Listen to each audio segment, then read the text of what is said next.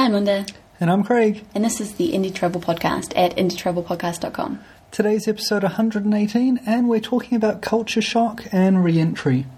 Yep, that difficult time when your trip comes to an end and you have to adjust to what other people call real life. Yeah, real life. What is that? Yeah, personally I think real life is when you're travelling. That's great.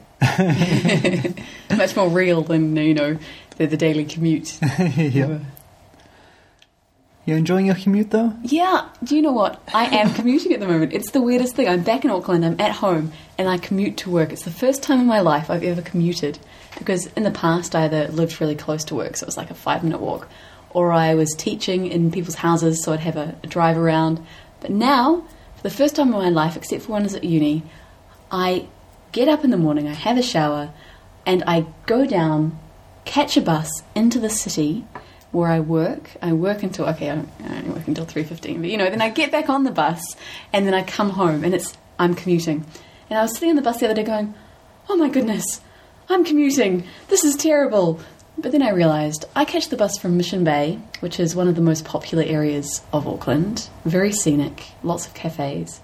And then I go around the waterfront, with a beautiful view of Rangitoto, that iconic island in the Hauraki Gulf, past the marina, a bit more water, and I'm in the city. So what you're saying is, even while you're staying in one place for a few months working, you're making people around the world jealous. Oh, you're such a pain. Well, this weekend, rather than getting away, we're staying in Auckland for a wedding, and that's pretty much us. So we're having a very homey kind of time at the moment, and working hard on the magazine and getting that advertised and distributed. It's all very exciting. Yeah, so make sure you drop by indietravelpodcast.com/magazine and buy yourself a copy. Before we get into the podcast, let's hear from our sponsor, Boots and All. G'day, my name is Sean Keener. I'm the CEO of the Boots and All Travel Network, and we're really excited to be affiliated with Linda and Craig and their Indie Travel Podcast. The Boots and All Travel Network is a series of about 50 travel websites that is focused on mainly independent travelers, so please come visit us at www.bootsandall.com. That's BOOTSNALL.com. Cheers! Sweet, thanks Sean. So today we're getting into a talk that we've been wanting to do for a while. We're talking about culture shock and reverse culture shock or re-entry shock.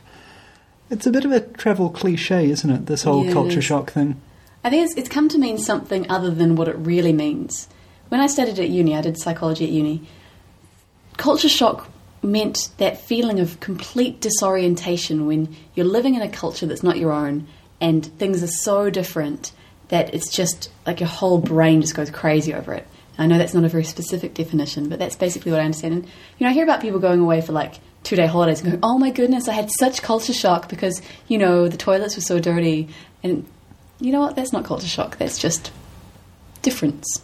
Mm-hmm. Culture shock's when you're living somewhere and it's so different and it's so hard and you start to hate it and it's awful and, it's a really big thing. Although these days people have started to use it to mean exactly that, surprise at the differences in culture between your home culture and your visiting culture. Mm-hmm. So I suppose, language means what people use it to mean, but don't like it. Have that common usage against, pedantry. Pedantry is good. Always a difficult balance. Okay, so you've explained a bit about how culture shock isn't what many people think it is. What are some of the symptoms that we might expect if, we're going, do I have culture shock or am I just feeling down today? Well, culture shock is the shock of moving to a new country, so there's quite often distinct phases. Not everyone passes through all the phases, though, of course. And the first one, you go to a country and it's like the honeymoon phase. You're just quite happy, everything's good. Look at that, that's new, that's exciting. That's interesting. Yeah. So this is mainly what people get, like, when we go travelling on, like, holiday for a week or a month. You're mainly stuck in that honeymoon stage, eh? I mean, there might be days when you're tired or grumpy but, you're just there. You're seeing new things, You tend to like it, you tend to appreciate the differences. And then there's a negotiation phase. After about a week or a few weeks, you start to really notice the differences. You can see the differences between your culture and the culture you're in, and you start to go, oh, I wish I could just have McDonald's. You know, you start to just want some things from home, and you know, you maybe find the pace of life too fast or too slow, and it starts to grate a little bit. You know, so this is kind of the homesickness thing, eh? When you start missing your brand of coffee. Well, that's what I miss. Yeah. I'm like, oh please, can't I just get a good coffee anywhere? Ah! Yeah, that was my number one request when people asked me while we were travelling. You know, what do you want me to bring you? Yeah. And I was like, well, Feijoa vodka from 42 Below. Feijoa is a strange fruit that I've only ever seen in New Zealand. And Australia. In Aussie, yeah. And but in Aussie they don't eat them, whereas here we eat them and use them to start wars with neighbouring children. Yeah, and we went to our friend's house the other day, and they'd frozen the Feijoas, and we had a really nice Feijoa crumble, and it was so good. Yeah, so Feijoa vodka and roasted addiction coffee. They're always what I was asking people. I'm just like, And send me a kilo of coffee. Toffee Pops, the biscuits. Oh my goodness, these biscuits are so good. They're like a biscuit topped with caramel, and then the whole thing's coated in chocolate. Mm-hmm. Very good. They are very good indeed. Anyway, we were talking about negotiation. So Yeah. the negotiation phase. At this point, this is when we start wanting Toffee Pops and Feijoa vodka and coffee. Yep. And It's normally like at least 2-3 weeks, and normally a couple of months into things, eh? Yeah, it's when you've been gone a little while, and you know, you just want something from home. Mm-hmm. And you quite often get mood swings. You maybe get a bit depressed. It's just like, you know, something little will spark off a grumpy phase, something like that. Yeah, I found when I went through this big phase of mine, everything just annoyed me. Yeah. I couldn't understand why things couldn't just work. Yeah. They had to be done this way and this way and this way. And I railed against bureaucracy, and I was frustrated by the people, and I was like, what useless place, you know, I have to do this and this. And, you know, looking back on it, you get the same rubbish everywhere. Yeah.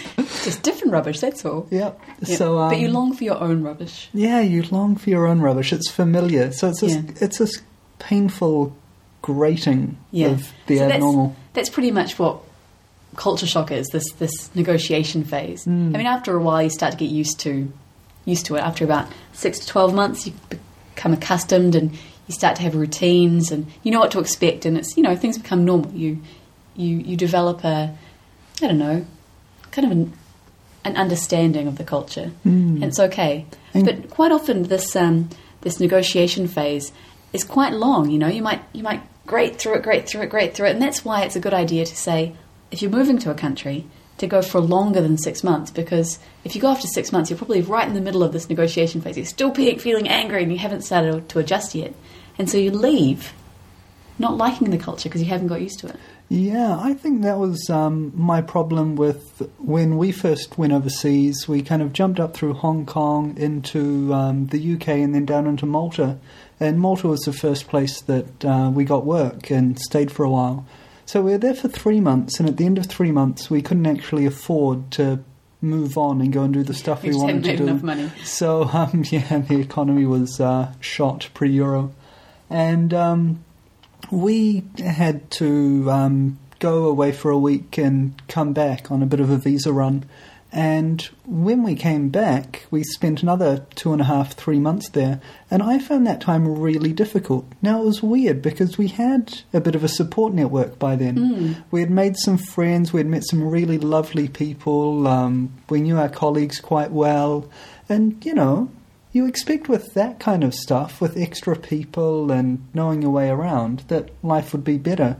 But I was going through the difficulty of this negotiation phase. I didn't want to go home. It wasn't homesickness. It was this kind of, I don't know, angry depression, kind of emotionally tired from butting your head up against difference all the time. Yeah. I think that's a pretty good example of culture shock. Yeah, it was. It's textbook. Textbook culture shock, yeah. I feel crap. I don't like this place. And I think if we'd stayed a bit longer, I mean, we left after 6 months, which is right about the length of time you're not supposed to leave. It's kind of like the magic moment, isn't it? I think if we'd stayed another couple of months, we probably would have got a lot more used to it. And I think I I'd become used to it. Yeah, you're moving through the other side. Yeah, eh? I think I'd gotten into adjustment. I was adjusting. I was, still grating lots of things. I was just like, why? Railing against the machine. But I think I'd come to accept a lot of those things as just the way it was. Yeah. Whereas I think you were still... I was still in there. Still in there, yeah. Yeah. So, you're not alone. You're not alone.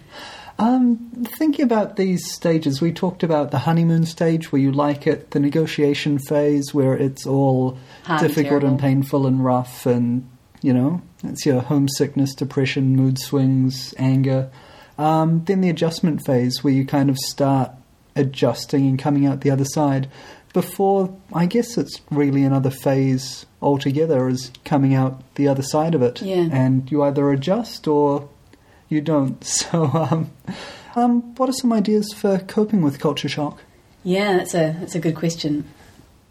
I mean, it's not a good idea just to run away, because if you run away, you'll always see that culture as bad and terrible and grating and awful. Mm-hmm. So it's a good idea to stick with it. Maybe find some things that are familiar and use those as like a tool to get you through it. Mm-hmm. Or find something you really like about the culture. Maybe it's a drink, and just think about that. Make some friends and... What? It just sounded so much like you're advocating alcoholism there. No, yeah, find a drink that you like and just think about that. No. Personally, one thing I love about travel is soft drinks. Every different country has a different soft drink. Like we've got L&P, and what does Australia have? That's something. But in Malta they had one called Kinney, which was like a weird orange drink. Didn't actually like it that much, but I liked the fact there was a Kinney. I liked finding the differences and thinking about how they were good. So I suppose thinking about good differences is a good way of coping with it. Also, just take a deep breath. That's my standard, tried and true.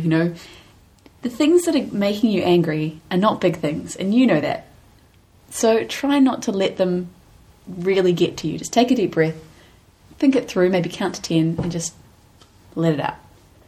Yeah, it can also be a good time for calls home and relying on your old support network. So that call to your mum or dad, if they're the right person to talk to, or good friends, just to touch base, but don't rely on that. Like, don't. Yeah, but sometimes you need a crutch to get you through. Yeah. Get you through, and that's really useful, being interconnected. Yeah, I agree. I think it's different for everyone. I mean, I think you should definitely keep in contact with your friends back home, but at the same time, build contacts within the place, especially locals. I mean, don't just connect with the local expatriates.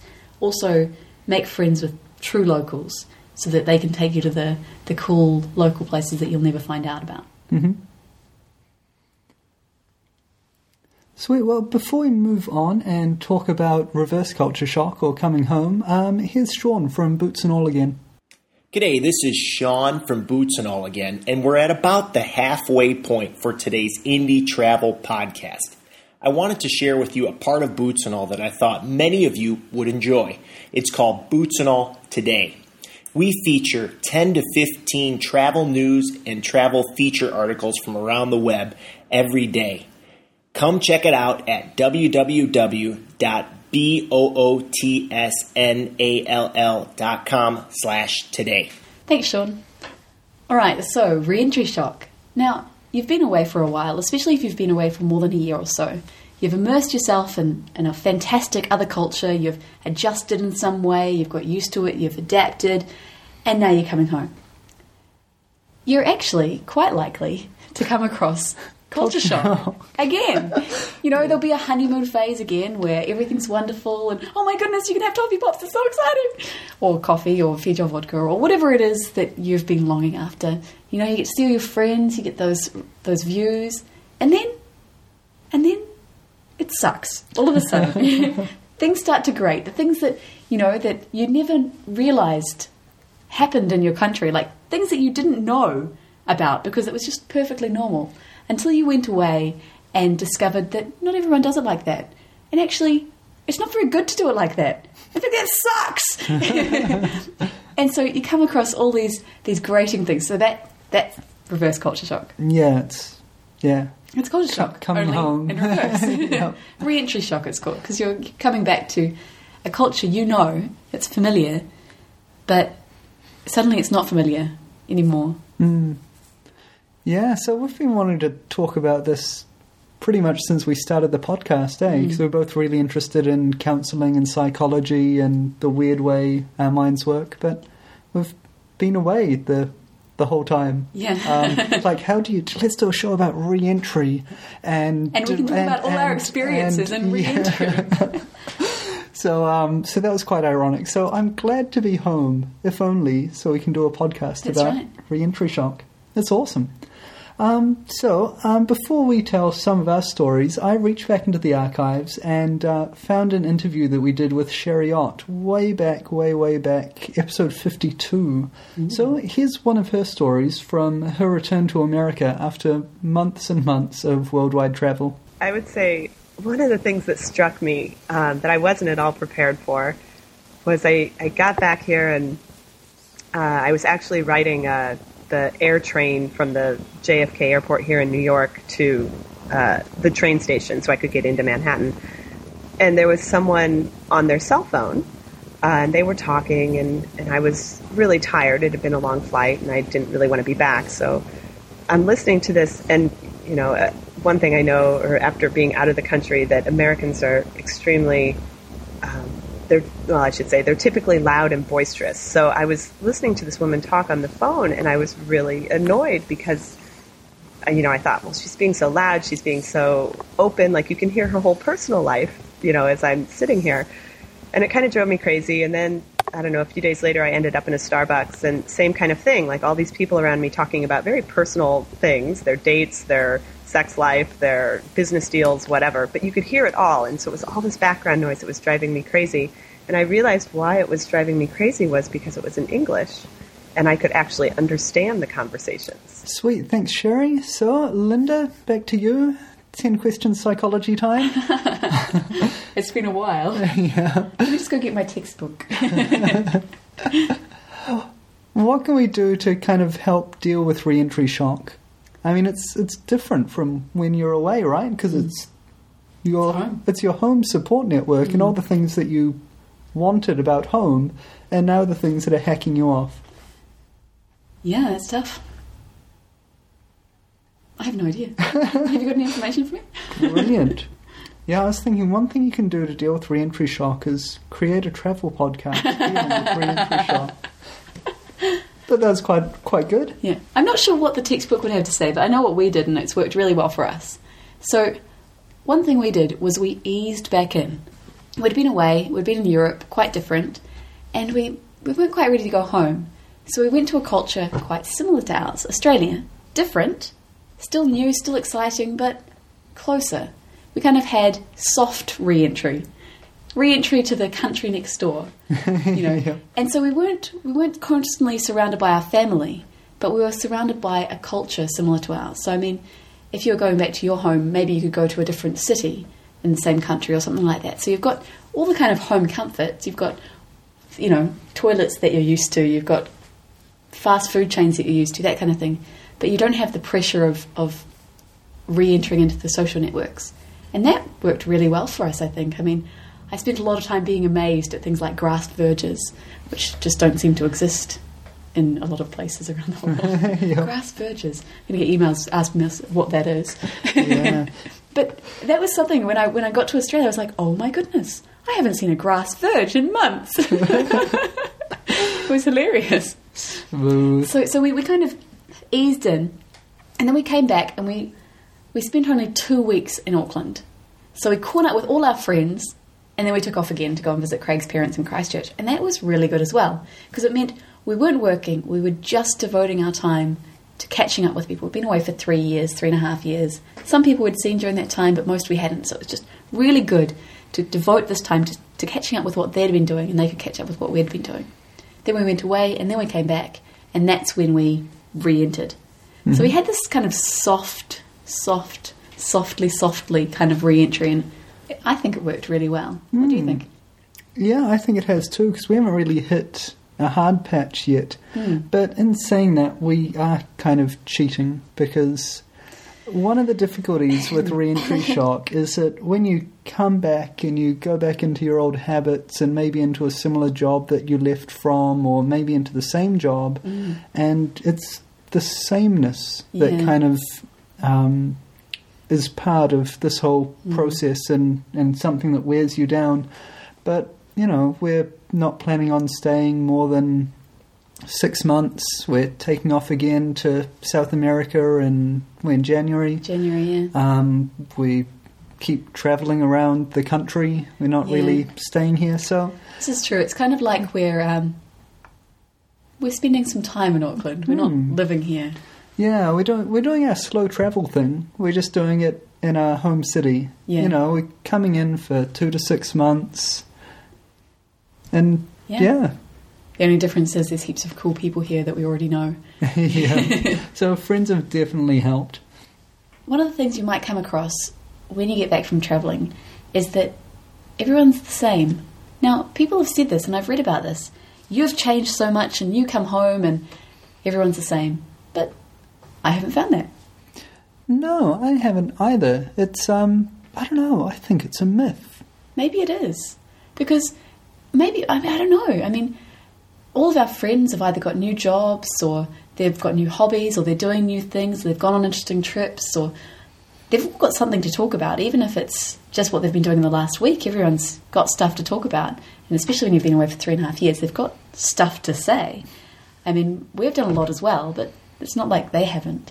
So, I mean, I've always read about this, you know, people feeling like they've gone away and they've changed and they've developed, and they come home and everyone's still in the same jobs and got the same partners and same, but No. And even if there are some people who are the same, enough people are different that... To mitigate that. Yeah, exactly.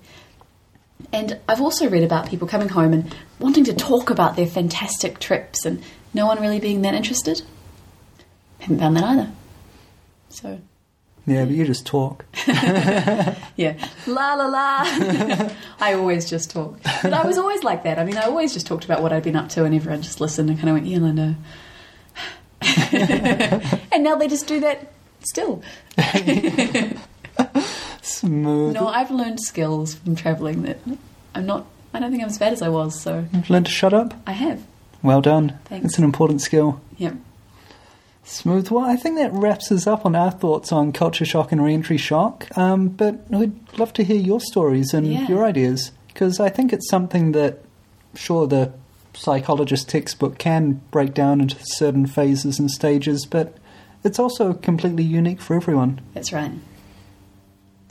Right, well, let's hear from Sean again before we leave. G'day, this is Sean from the Boots and All Travel Network, and we're excited to be continuing sponsors of the Indie Travel Podcast. Today I wanted to talk about one of our online travel guides called Amsterdam Log. And as far as I can tell, I encourage Craig and Linda and all the listeners out there to check it out. It is the best English language travel guide to Amsterdam on the web.